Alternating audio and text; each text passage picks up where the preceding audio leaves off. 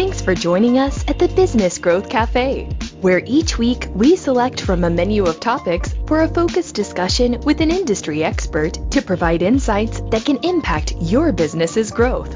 With your host, Angelo Ponzi.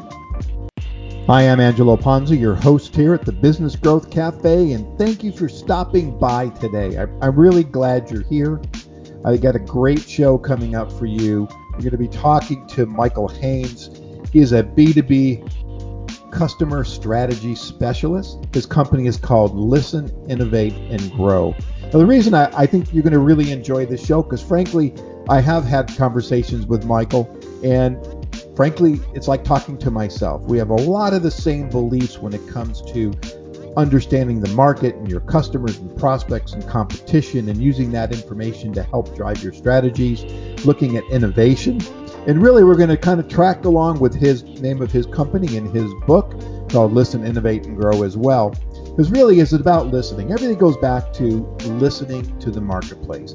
If you listen to my show or you know me, know your customer is a huge mantra of mine, and it's so important that we really dig into the nuances of understanding that. And how do you do that? You do it by listening. Whatever those vehicles happen to be, whether it's you're having a one-on-one conversation or whether you're doing a quantitative study, you're going to an event, you're across the table at a trade show, whatever it happens to be, listening to your customers in the marketplace is so important to help drive everything else you're doing.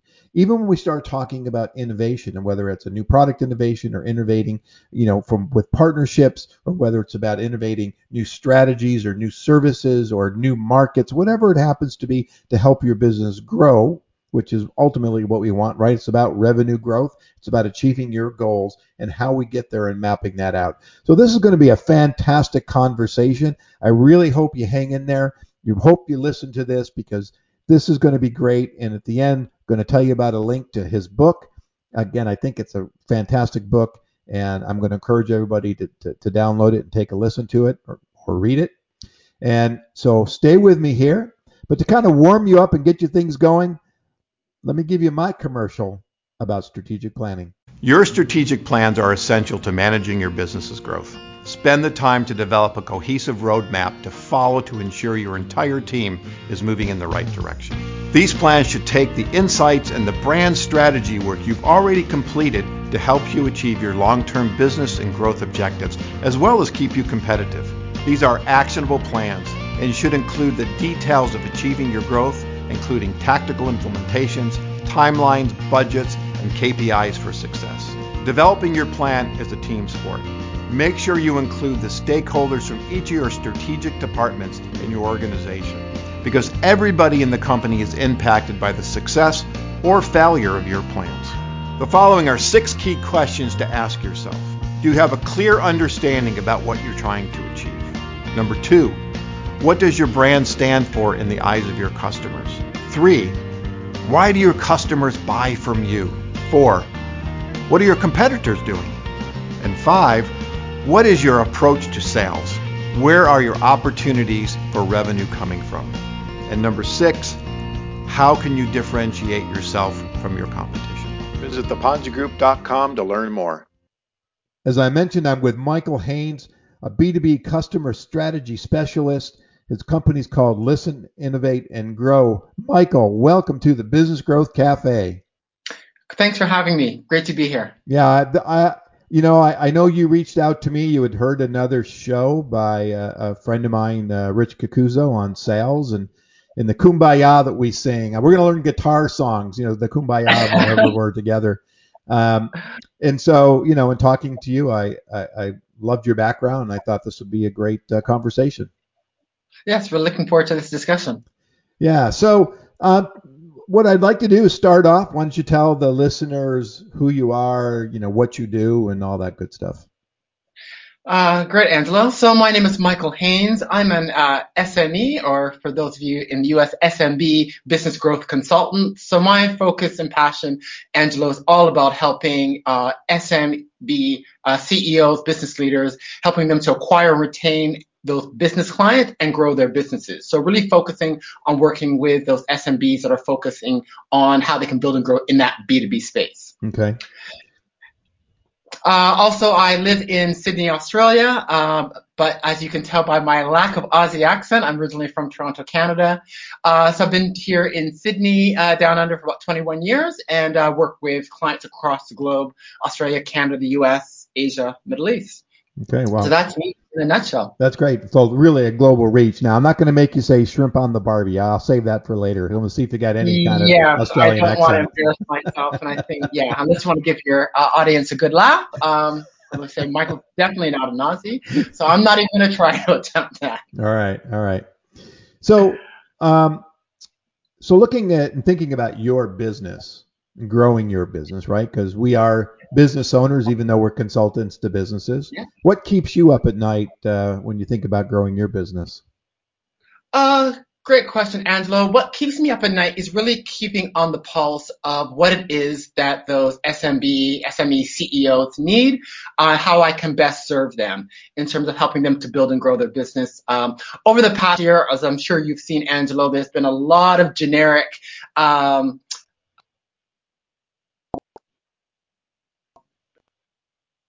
putting out there, and webinars and white papers on all of those things. And from talking to a lot of small and medium business leaders, I've been finding that those approaches of creating those funnels with all the that bombarding of content is really not working. So it's really been trying to get a handle on what is it that those small business leaders really need right now, and how to really help them to navigate and move forward. Because a lot of them really, I think, in fact, are being bombarded and somewhat confused by the amount of content that they've been inundated with over the past 12 plus months. That's a really interesting point because I think I'm not exaggerating, at least 15 emails today about some kind of content, joining a webinar for content, learning how to write content for the top of the funnel, the middle of the funnel, the lower funnel, whatever it happens to be. And I don't know about you, but I literally could spend every waking moment doing nothing but reading emails and downloading ebooks and reading. Now, I have to admit, I'm a little bit of an ebook junkie. If I see statistics and stuff because of my research background, I download these things. But I literally download them, I file them, and then I print them because I like to touch it. But I have a stack of at least 12 inches high on my floor that I've never even looked at. And eventually I'll just throw them all away because there'll be new content to chase. So that's an interesting point too, because so many marketers talk about content and the importance of content. And I don't disagree that it's important, but I think we've overwhelmed our clients with that idea that's what drives that kind of relationship, if you will. What's your thoughts? I 100% agree, Angelo, because what really business leaders need right now is they need some sense making and navigation. Help me make sense of what's going on, because I'm doing all of this self-research myself, and then I have every product and service provider inundating me with their lead magnets and all of their content, and all of it's coming from reliable sources. So what they really need help with is making sense of connecting the dots. What's relevant to me and what do I need to do to move forward? So it's really around that sense making and road mapping. That's really what business leaders are looking for, which is something, Angelo, I discovered from interacting with business leaders. And then I think it was the likes of Gartner late last year, put out a report to be saying what B2B buyers are really looking for is that sense making and navigation. So it's something I've seen through my own interactions, I guess primary research, as you will.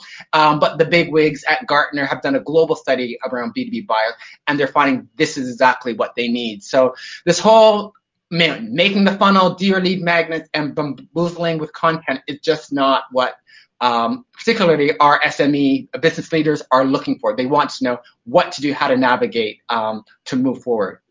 Yeah, if they're overwhelmed, kind of being reciprocal and overwhelming their customers, it just paints a picture. If I don't have time to look at it or bother to read it, why is my customer going to do that? And so that really gets into a lot of digging into the market. And you have a book out called Listen, Innovate and Grow. And so this becomes a lot about listening. And to me, as part of my background in market research, it's all about listening. It's all about identifying what's going on in the customer or the prospect's minds, what's going on with your competition, and what's going on in the market in general. I remember I was giving a presentation on a very similar topic. And on the drive there, on the radio, I heard that interest rates went up. So as I got into my presentation, I said, and I started looking at external factors that could influence, your market and things. I said, how many of you people have lines of credit? And they all, raise their hands. And I said, did you realize your cost of borrowing just got more expensive, which now has impacted so many other aspects of your business? And I could see some knew, some had no idea.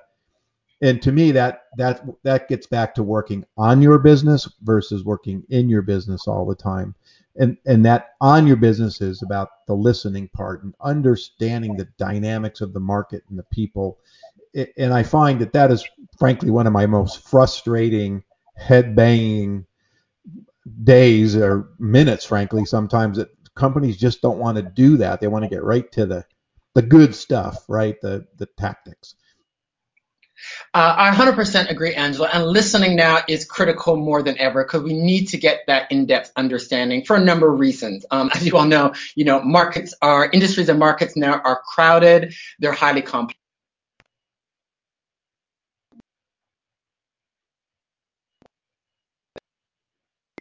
Are feeling somewhat overwhelmed. So it's really important. You can't know how to go forward depth and clarity of understanding of what's going on, so you can determine how you're going to stand out, how you're going to win and acquire those and retain those clients and customers that you're seeking. And interestingly enough, it's impacting sales and the whole sales dynamic, which has really changed in B2B.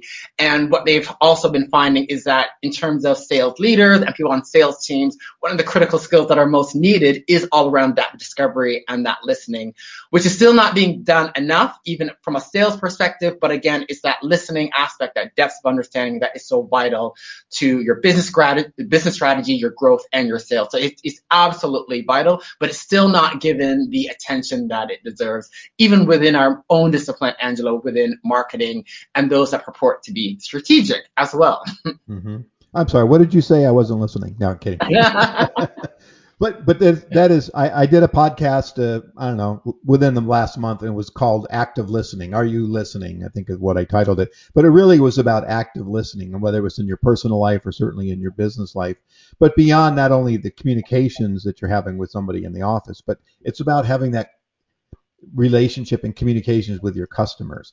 One of my very first assignments in my career was to help build a new product.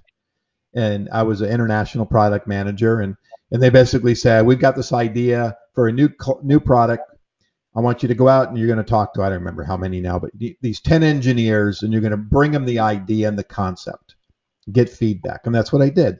And then the next time I went out with, here's some layouts and here's some thinking and here's some kind of materials we're thinking about using. And when we got feedback, no, don't use that. It's or what we do is very corrosive. It'll eat those pipes apart. And that went on for 8-9 months. And eventually one day it was, ta-da, here's the product. And so that was all about listening. And it opened my eyes very early on versus saying, when I worked on a semiconductor manufacturing piece of equipment, $1 million to buy one. And we were working on these strategies. And I remember we did all this research and all these planning. And so we're having a creative meeting, and the creative guy walks in and says, here's the solution.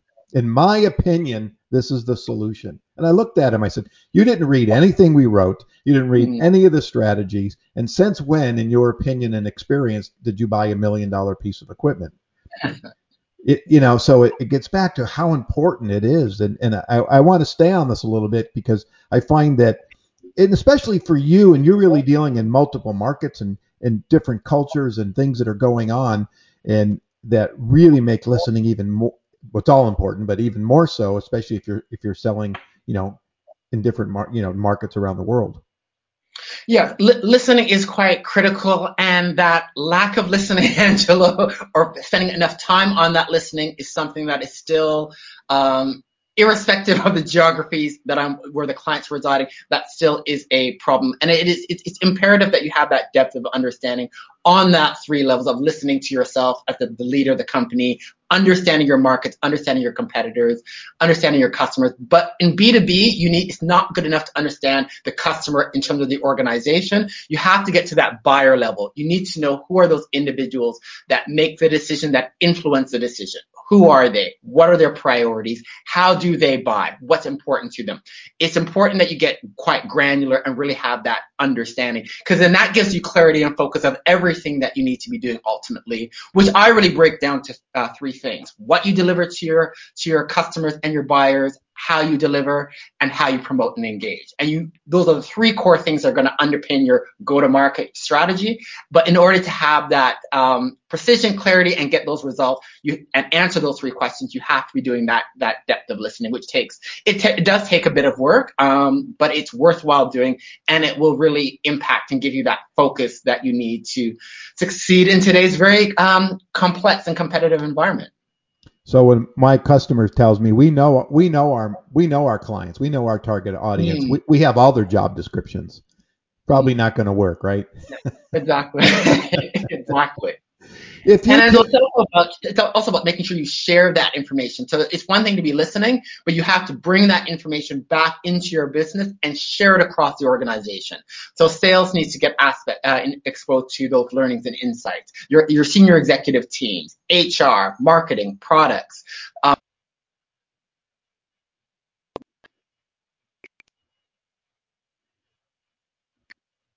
What they need to be doing. So it's about capturing it and sharing it across the organizations as well. Yeah, you know what? I wholeheartedly agree. I mean, we're like twins. I mean, I swear it's like you're speaking my language. Hallelujah. That's all I got to say. Because when I talk about marketing, I talk not only about external marketing, I talk about internal marketing and the importance of making sure everybody in your organization understands. I was just doing some survey work and some internal work with a client, and I wanted to talk to all their employees separately to understand. One of the questions I said is, describe your business, what you do to me. You just met me in an elevator. Talk to me. And so far, nobody's actually said the same thing. So I already know there's one issue to fix. And because I believe as you walk out the door, instead of saying, I'm a CPA, I'm an accountant, and I work for XYZ, well, that's the kind of the function. But what's your business? What's the business do? How do you really position that and making sure that everybody speaks in the same voice, same messaging, same strategy? Because it really just reinforces versus you got 100 people with 100 different comments. You're confusing the hell out of the market versus, having one cohesive say. And I feel like I'm talking to you. I'm just preaching to the choir. No, but you're absolutely right. There needs to be that internal alignment so everyone knows their role, what they need to be doing in terms of servicing customers. And employees can be your best advocates out in the marketplace to kind of get that word out, to get that reach in a very authentic, real way. But if they aren't clear of their role, what they do, and their purpose, the organization's purpose, then they can't fulfill that role either, which I believe is quite an important role that all employees have in terms of being advocates for their companies. How important, and if we're looking at customers, the market, competition, how important in weighting? I know the answer, but I'm going to ask you. Well, the weighting of competition. And I always hear mixed reactions. Of course, in general, when you talk to a company about doing the work up front, the due diligence to set all these foundational pieces that we're talking about, trying to get them even to framework. But, I don't have any competition. I know who they are. I don't need to invest time and energy in that. We've got it all wired. I find that the people don't really take the time and understand the value they can get out of doing competitive analysis. Angelo, you again, we're talking from the same hymn book. Understanding your competitors is extremely valuable and it's extremely important. The important aspect though is that in terms of understanding your competitors, you need to understand from a customer perspective, and in B2B, I'm going to be talking from a buyer's perspective. So what are the alternatives they're seeking in terms of meeting their goals, objectives, and priorities? And Angelo, what I find is particularly where this becomes a little bit problematic is when you're dealing with complex technical service providers like your engineers, tech folk, startups, who often want to talk everything from a methodology, technology point of view. Business buyers don't necessarily think that way. If they have an objective to achieve, self-service, doing things themselves, is an alternative. They may go outsourcing to using a consultant. They may think of very manual processes. So these are all very different alternatives. So you really need to understand your competitors, but making sure you have an understanding from your customers, from your buyers' point of view, what else and who else are you considering in meeting those objectives. Yeah, So yeah, no, exactly. I mean, it is so many times we talk about, why you versus them, and don't tell me price. 'Cause price is a factor. I agree, but it's not the deciding factor. You have the best price in the world and a crappy service, or not the right product, or not the right solution. They're not going to buy you because you're cheaper. And so really, I talk to clients about really digging down into a win-loss analysis, if you will. Why'd you win? Dig down deep and understand, what can you do different? What did you do right? And how can we replicate that? And you have to analyze it. Everything has to be analyzed. It's about data, but it's in information and how you use it. I think you would probably agree that most companies are sitting on a wealth of information that they don't even bother to mine and to dig into. Yes, I agree wholeheartedly, 100%. There's often a lot of data internally in terms of actual data, insights, and feedback that they can be getting from their sales teams, from their frontline staff that are interacting, which can give you a lot of gold. And the win-loss analysis is an excellent way to really understand how to improve where you're winning. But again, Angelo, that's all comes back to a form of listening. It's about getting granular and getting those deep listening insights to really pull them all together to say, so what does this mean in terms of what's important to the customers and buyers and how to move forward? Okay. Are there any specific, I'll say, tools or strategies you use for listening? For me, for listening, I use a variety of, I guess, tools, you could say, Angelo. One, I'm a big believer in actual having discussions. So meaningful discussions with your current customers where you can, past customers, prospects, ones that you don't have that you want to win. So getting a cross-section view from that customer buyer perspective, using research. So, secondary research, which you can get from the likes of your industry and professional associations. I tell a lot of my clients that's a great starting point to understand the market, industries, and customers, because your industry association, they have their publications. They're doing lots of research. They have events, webinars, and things of what's going on in your industry is also a great way to listen as well. Podcasts such as this, where in your respective domain, you can get great insights and learning when you have hosts such as yourself interviewing experts. You can find out what's going on, what are the trends, what are some of the customer requirements. LinkedIn, social media can be quite good because often, people are putting lots of content out there, and there's a lot of good content out there that you can get an understanding of what's going on. LinkedIn's a great way to really learn, to get some understanding around the buyers, that you're going to be dealing with. What's their background? What do they seem to be focusing on? So, your target is a CEO, but you see from their background, they have a strong finance background. Okay, heads up, in terms of how you're going to have those meetings and discussions, you need to have that business case and that ROI ready for those discussions. So listening is about using a raft of sources. I think talking to customers, prospects, non-customers, customers and non-customers, but then using other sources, research, social listening, events, podcasts. It's pulling it all together because you really need to have that depth of understanding. And it's something, Angelo, we need to be doing on a regular basis. It's not a one and done. It's not a project. It needs to be listening, and regular listening has to be a way of doing business.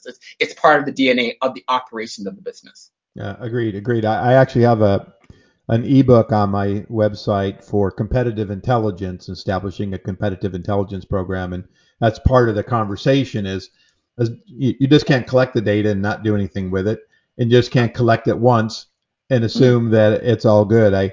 And so there is that repetition, and I've been fortunate to have some clients more on the consumer side than the B2B that have allowed us to do quarterly benchmarks and the data that we learned and what we gathered and how we could see shifts in perception, that the perceptions that we wanted to change. And in this case was a wine company, and we were able to start tying in with their back end and doing volumetrics and doing projections on future consumption, and we got pretty sophisticated with it, and that was great. And then of course you get other clients that are like, nah, we don't need to talk to anybody, we know what we want to do, and why spend the money to go actually talk to our clients.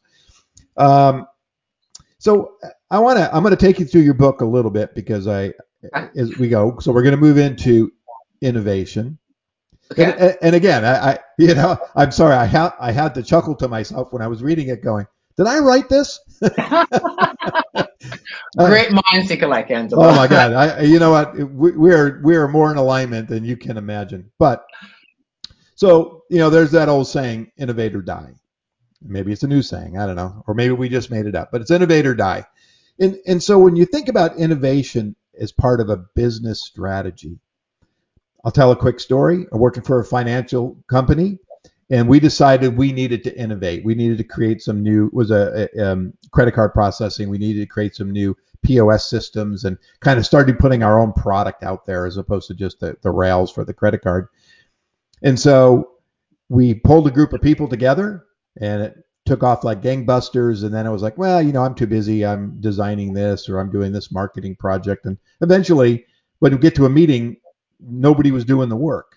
So from your perspective and what you write, is it about a group? Is it an independent group, which I would assume is the strongest? But how does a business, small to medium-sized business, piece together an innovation team? Great question. First thing I want to point out is that it's point out what I mean by innovation. Because by innovation, I'm talking about business innovation. And business innovation is not invention. I believe the actual formal definition of business innovation is about new introductions and or improvements that you can make within your business. So within small, medium businesses, I very much encourage them to work cross-functionally in a team-based approach, but it's looking across your business. Sure, it could be around product, which is what people typically think about innovation, but it also could be across your services. It could be around your processes. It could be around your organization. So doing joint ventures, partnering with other SMEs, other businesses, schools, colleges to achieve your objectives. It can be marketing innovation, introducing new strategies and approaches to your marketing. So it's looking, and it can be minor changes or it could be new substantial improvements. So it's really about working in a cross-functional approach based on your understanding of what does your markets that you're going after, what do your customers need, what do your buyers need, what new introductions and changes do you need to make, how you need to innovate. So it might be minor or it could be significant changes, but every business needs to be business innovating in terms of responding, making those changes and or improvements to respond to the needs of the markets, customers, and B2B around those buyers that we're serving. So I would assume you would accomplish that by quote unquote listening to the customers and to the market. Absolutely. Listening tells you where to focus. It helps you give you that focus on what are some of the areas that you might need to innovate. So it might be around your marketing where you might need to be introducing some more advanced strategies such as advocacy marketing, so better leveraging your existing client base who love you to promote and give you reach, working with micro influencers, for example. It could be around things like process innovation, like co-creating. So creating new products and services with your clients. I did have a client, a market research technology company who worked with a large retailer here down in Australia to develop a new analytics and reporting system. And they worked quite closely with that client to develop that solution, but that solution not only met the needs of that retailer, but allowed them to make minor modifications and then roll it out to other markets to drive the growth and expansion. So co-creation, which is a form with your customers, which is a form of business innovation, is another means that you can do so. So it's really looking across and see what are the different levers. And they've done studies, Angelo, which say that high growth firms that get more than 20% growth year on year will business innovate in at least two areas in addition to products. So while everyone's focusing on how can I create new products and solutions, new packages, and that's great, but it's also doing other things across your business around your marketing, collaborating, strategic partnerships, those kinds of things that really help to drive the growth. But again, it's all around based on listening. What does your market, customers, and buyers, what are they needing? And how can you fill those gaps by making those changes and new introductions, which might be significant, they might be minor, but it's continually innovating based on, what the market and customers need. Okay. So from that standpoint, then it's really not about necessarily a team of innovators as opposed to a collaborative team, as opposed to a separate team. And I think part of what you're saying is looking at those growth strategies. I know we're going to talk about growth in a second, but that really drives that innovation. So whether you've got your, current markets, current products, are you adding to that? Are you expanding, diversifying your product line, adding new stuff, or looking at new markets? I mean, that all becomes part of this innovation. And from the way we're describing it is in looking at how does that move the company forward. Exactly, absolutely. And so it's really all about working cross-functionally, because to truly be market and customer driven, you have to work in a cross-functional manner. All the elements of your company are going to impact how you're going to move the dial and really deliver to the needs of those customers. And so it's about working cross-functionally. And yes, in some cases, you are going to set up teams to set up, that new product solution. You might set up a marketing team if you're going to collaborate, let's say, working with one of your another SME, for example, to create content so that you can put out into the marketplace. So you might create teams around some of the initiatives, but it's really going to be around looking across the organization based on customer needs, what needs to be done. Okay. What do you think, in your experience, have kind of been the most common mistakes that business leaders make when it comes to, frankly, what we're talking about, or just in general? In general, I think one of the biggest mistakes, and I'm going to be perhaps slamming our marketing colleagues, is some of the marketing tactics that business leaders undertake as part of trying to move the dial. They're not strategic, not having done enough of that work. To really drive growth, it's really the intersection of marketing, sales, and growth strategy / innovation strategy. I find often with marketing, it's not strategic marketing. They're jumping onto tactics. So they're putting tactics, and I've spent lots of money on LinkedIn ads or Facebook ads or social media without understanding who they're targeting, what they really need, and how is that going to move the dial. And then they get quite irate because, marketing is not delivering.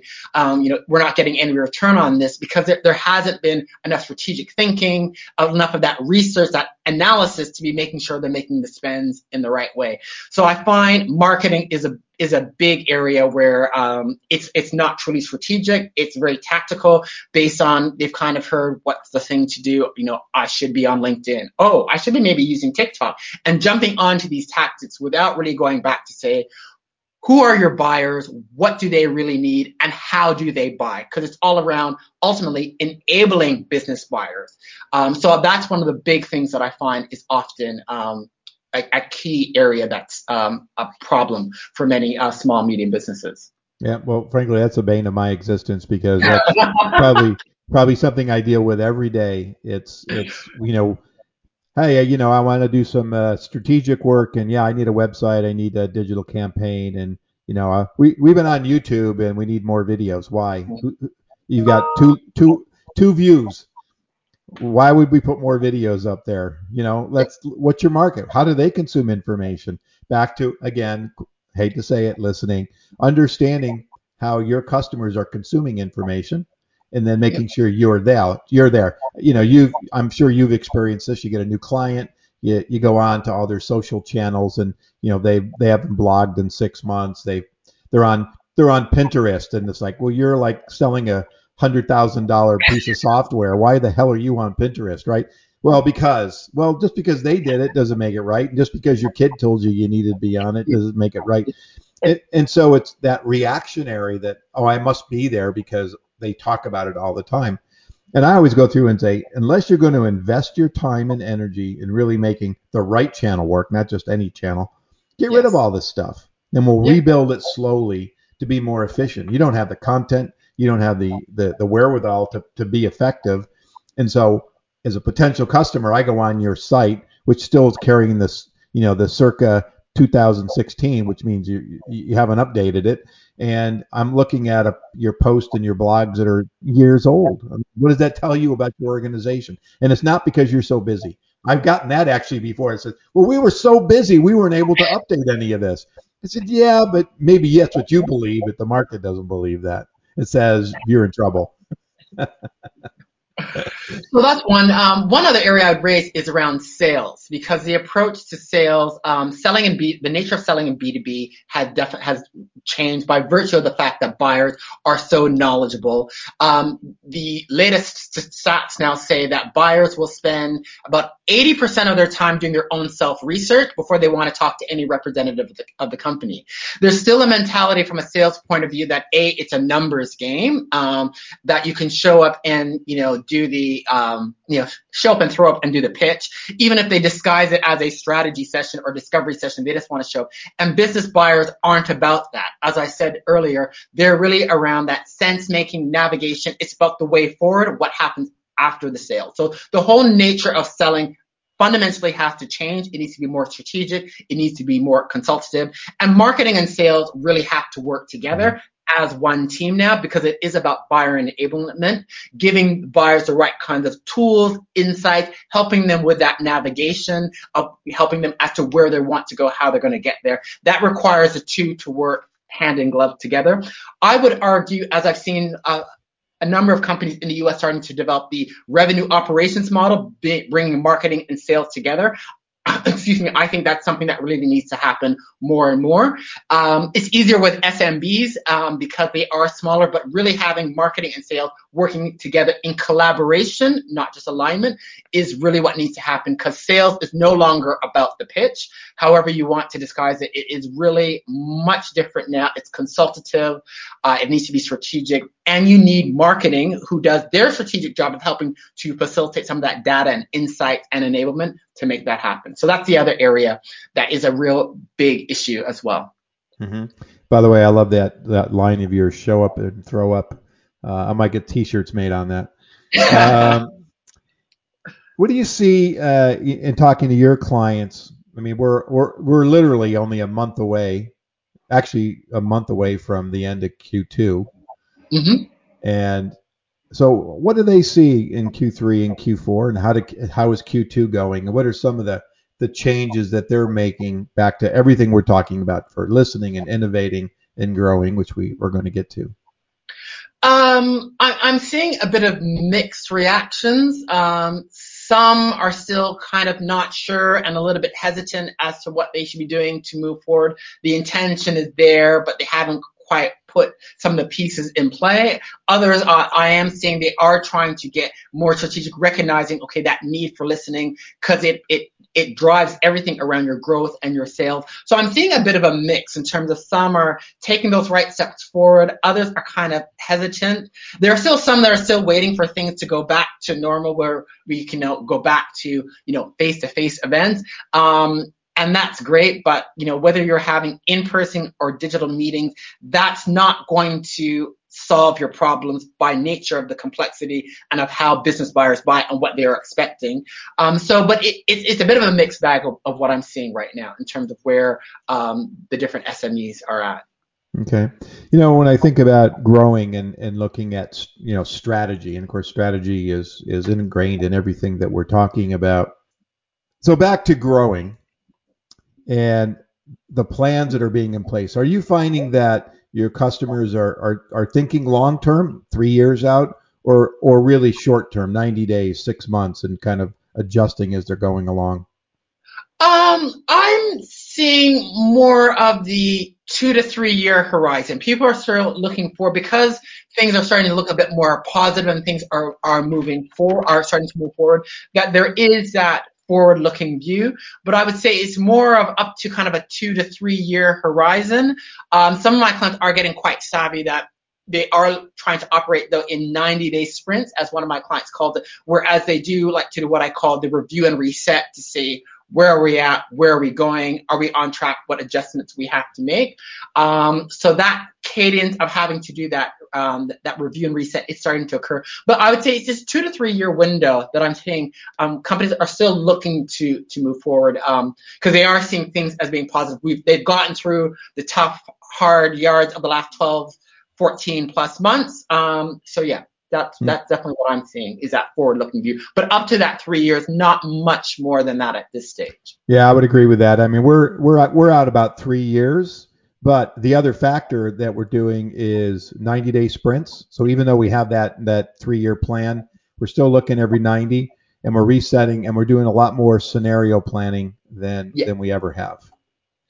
Yes, and that's something, Angelo, I think everyone, all businesses need to be doing. And that's something that's quite new for SMEs in terms of those that do engage in strategic planning, because there's still a lot that don't. But for those that do, recognizing that you need to operate in those 90-day sprints and doing that scenario planning, looking at what are some of those what-if scenarios that may come, again, from understanding your markets and what's going on in some of the markets, the industries and markets that you're operating, what are some of those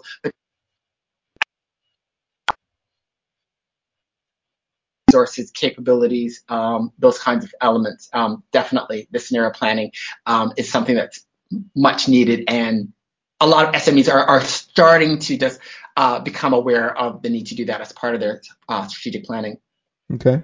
So tell me some stories. Give me a couple case studies of I'll call it a success or two, but also tell me one that either you know of that you didn't work with, or one that you worked with that just didn't listen. I've had a few of those too. Okay, sure. So in terms of success stories, so I do a lot of work with service-based organizations, so professional services, financial services. One of my success stories is an ongoing client I have up in Ottawa called Palladium Insurance. Been working with them for quite a while. Really great team. The MD is always been quite strategic and quite savvy, and so been working with them in terms of how they can really become even more effective at getting that grassroots listening. And so they put a lot of things in place of having regular meetings and interaction with some of their key clients and customers, and then really building that back into how they share that with across the account teams, their product development teams, because they've developed some really niche insurance offerings. And so they have been really great to work with, and it's been really great to see how they've been able to expand and grow from a regional operator to a national operator by putting some aspects in place, some listening mechanisms whereby they have a listening program whereby they're meeting, they've got various workshops and meetings with various customers, and they have those scheduled out, and then they have these regular monthly and quarterly meetings with the rest of the leadership team where they share those learnings.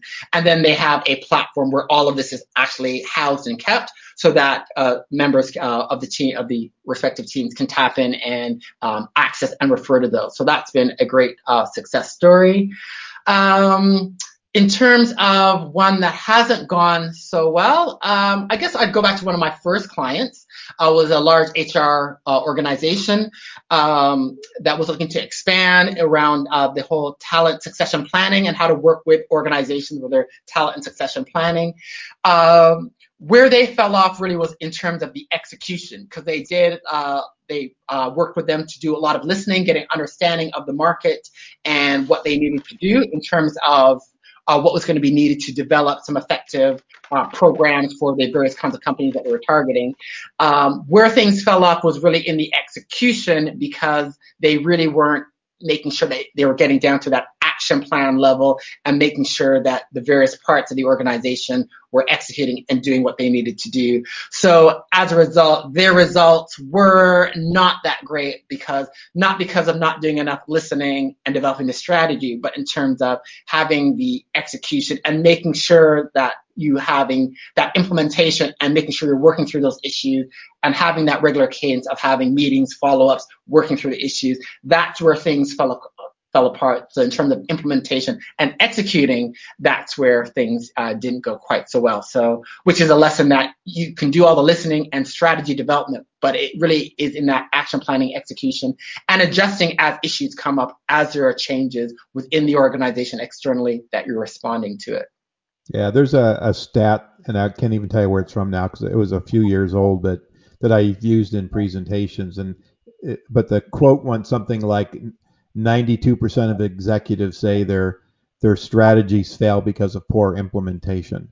And so, to your point, you can do it all right up front, and the execution is just bad, or you get somebody that doesn't follow the plan, which is something I run into because I don't execute. I'll manage the executions of the plans that I develop.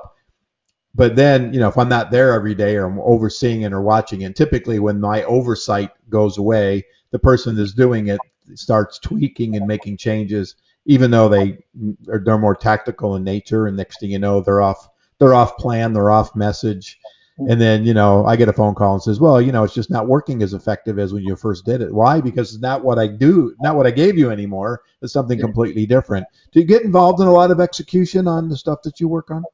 Yes, Angelo, I'm very big on the whole action planning. So implementation of support is a big component of what I do working with clients. So working with them. So we'll develop the strategy, but then every strategy I like to turn into an action or battle plan. And so we'll specify from the strategy, what are the first 2 or 3 key initiatives we're going to work on. Let's say developing the marketing strategy and developing some new professional service solutions, for example. And then we'll go into detail to map out what are all the steps that are going to be involved, who needs to be involved in those initiatives.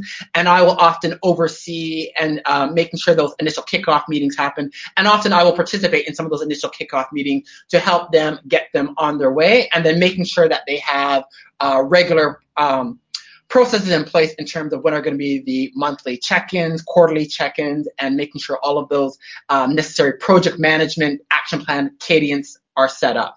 Because I find that's really where the rubber really hits the road, and that's where you get a lot of momentum, and then that's where things start propping up. So I spend a lot of time with the whole action planning, making sure and checking in regularly with the senior management teams on how that's going, because that's really the fun part as well. Sure. Yeah, absolutely. So, obviously, you love what you do. I love what I do. But Absolutely. what gets you out of bed in the morning? What inspires you? What inspires me, Angela, it's exactly that. I do love what I do, and I love working with, great SMEs, great businesses who have lots of potential with really good leadership teams that really want to have an impact for their own businesses, their communities, the customers that they serve. It's really quite great and rewarding. My previous life was in big corporate. I learned a lot in that environment, but, I have to be honest with you, Angelo, there was a lot of, doing work, preparing the PowerPoint deck, and it just collected dust. Whereas when you're working with SMEs, when you're doing a workshop, and I'm working with clients in a workshop, and we're developing the strategy and the action plan, and we're seeing, traction, things are happening. We're getting on the phone and, scheduling meetings to have the kickoff meeting to develop that new product, that new service, and you have that momentum when you're going to those monthly meetings, review and reset meetings, and there's been progress. And there are issues, but we're working with. And you're seeing momentum, you're seeing impact, you're seeing results. That is what I quite enjoy, as opposed to when I've been in my time in big corporate, where we went through, developed the strategy deck, and then it kind of went around, goes nowhere. And then you're at another strategy planning cycle, and you're just doing you're just going through the motions, but you're not seeing results. You're not seeing impact. Your stakeholders aren't seeing impact. So it's doing what I love and seeing the momentum, the impact that it's having. That's what I truly enjoy. Yeah, that's great. That's where I get my satisfaction. Having grown up in the agency world and, accumulated into some kind of creative execution, and that was always great, but I always felt that was the part that was so subjective that the clients could, I literally was like, I don't like blue. I was, oh my God, please shoot me. And so that's why I don't like, I like that side of the business, but I don't like that side. I like to know that plans that we're implementing is moving the needle and moving things on. I had a client actually on the show not too long ago, and I'd never had him on the show before, but I developed over a course of 18 months, I developed all their strategic plans, and he complimented me very highly on the show, and not that I solicited it, because normally when I have a client on, I don't prompt them to compliment me, right? And he basically said, your plan is, we stayed course, we stayed on the plan, and we see the results of doing what we spent 18 months developing. And so that was, to me, a high compliment. Yeah. And for them to not steer the course, especially through COVID. Yes. Because they could have, they lost some revenue, but they could have really lost some revenue and lost their way if they hadn't been doing some of the things that we're doing. So this has been a wonderful conversation. I could just keep talking to you, but I know that nobody's going to listen to a 10-hour podcast. So Michael, why don't you we've talked about a lot of different subjects. So why don't you tell the listeners your top 3 or 4, we'll go 5 if you need them, bits of advice for them when they start thinking about developing their strategic plans? Okay, great question. What are top 3? I think first off, it really all starts with listening. Get clear in terms of where you're at, what do you want to achieve, where do you want to go and take your business. So I think it starts there. Secondly, get an understanding, talk to your customers, get out there and listen, talk to them, and have conversations, be it face to face, be it via the likes of Zoom, but have those conversations with some of those current customers that you'd like to have, and really listen as to what are their challenges, what's missing, what are they seeking, what are they trying to achieve, and really, really work from there. So doing that in-depth listening is quite important. Your marketing teams, take a look at your marketing function, because marketing and sales are 2 key catalysts to drive growth. Take a look at those 2 key functions. Marketing. Is your marketing team truly strategic? Are they giving you that insight to have that listening, that understanding around your industry, markets, customers, and buyers? And if you're not having that function, which is helping you do that sense making, that understanding, then you need to seriously take a look at how you can get that fixed and creating that function to operate accordingly. Similarly, take a hard look at your sales teams. Who is in your sales teams? What listening are they doing? And are they really providing? Are they doing the show up and throw up, or are they doing some sense making and road mapping for your clients? If not, there again, those are 2 functions you really need to take a critical look, and perhaps you maybe need to get some external help on how you can make those functions operate better. And I guess it kind of goes back to listening. Listen, innovate, grow. These are the 3 activities you need to be doing in your organization on a continual basis. So it's continually about reviewing, resetting to understand what works, what doesn't work. So those would be my key tips in terms of developing your growth strategies. All right. Well, thank you. That was terrific, and I've really enjoyed this conversation, and certainly the opportunity to meet you. And really, it's like looking in the mirror. So why don't you tell the listeners about how they can connect with you and your website, and certainly plug your book. And I appreciate you sending me a copy, and I got a lot of them, but I read this one, at least got through most of it. But it was great. I mean, I literally could track through the pages and go, yep. So I recommend it to the listeners out there. So go ahead. Great. Thank you very much. So for those of you who'd like to connect with me, my name is Michael Haynes. You can find me on LinkedIn. My website is the name of my company, which is Listen, Innovate, Grow. So go to listeninnovategrow.com. There's an array of blogs, there's videos, a whole bunch of resources to really help, all focused on helping SMEs in terms of the strategies and tactics to help you acquire, retain, and grow those business customers, grow your business. The name of my book as well is called Listen, Innovate, Grow, a guidebook for startups and SMEs. And that's available at Amazon and your favorite bookstores in Kindle or in hard copy form. So listeninnovategrow.com is really the catalyst where you can find all about the content as well as the various services that I offer for SMEs. All right. Well, fantastic. Well, thank you so much again for taking your time. I know you're in Australia, so it's morning for you. It's evening for me. So I couldn't actually say let's have a glass of wine while we're talking, because it would be breakfast for you. Yeah, it would be breakfast for me, but orange juice and champagne is always a possibility. But thank you so much, Angelo, for having me on the show. Really enjoyed the conversation. It's been fantastic. Yeah. All right. Well, take care and enjoy your evening, or morning, actually. Great. Thanks. You have a great evening, too. Thanks again. Bye-bye. Bye-bye. I hope you enjoyed this show, this conversation with Michael Haynes. This has been a really wonderful conversation. I mean, there was so many nuggets of information and insights and inspiration in this show. I hope you took notes. If not, you certainly can listen to it many times and take the notes while you're listening to it. This has been really a strategic workshop, if you will, on things you should be doing. So again, thank you so much for joining me here today at the cafe. If you're a regular visitor to the cafe, thank you so much. If you're a subscriber, I want to thank you as well. And if you are, tell others about the show so they can benefit from the great content like you heard today.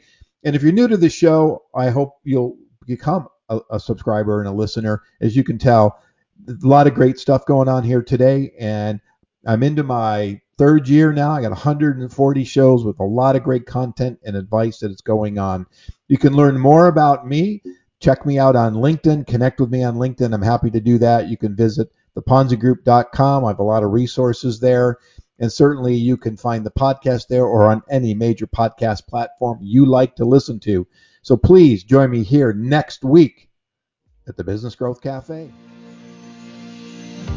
Thank you for listening to today's discussion at the Business Growth Cafe with your host, Angelo Ponzi. Take a moment to subscribe to this podcast and visit our website at www.businessgrowthcafe.com. Read Angelo Ponzi's blogs at www.theponzigroup.com.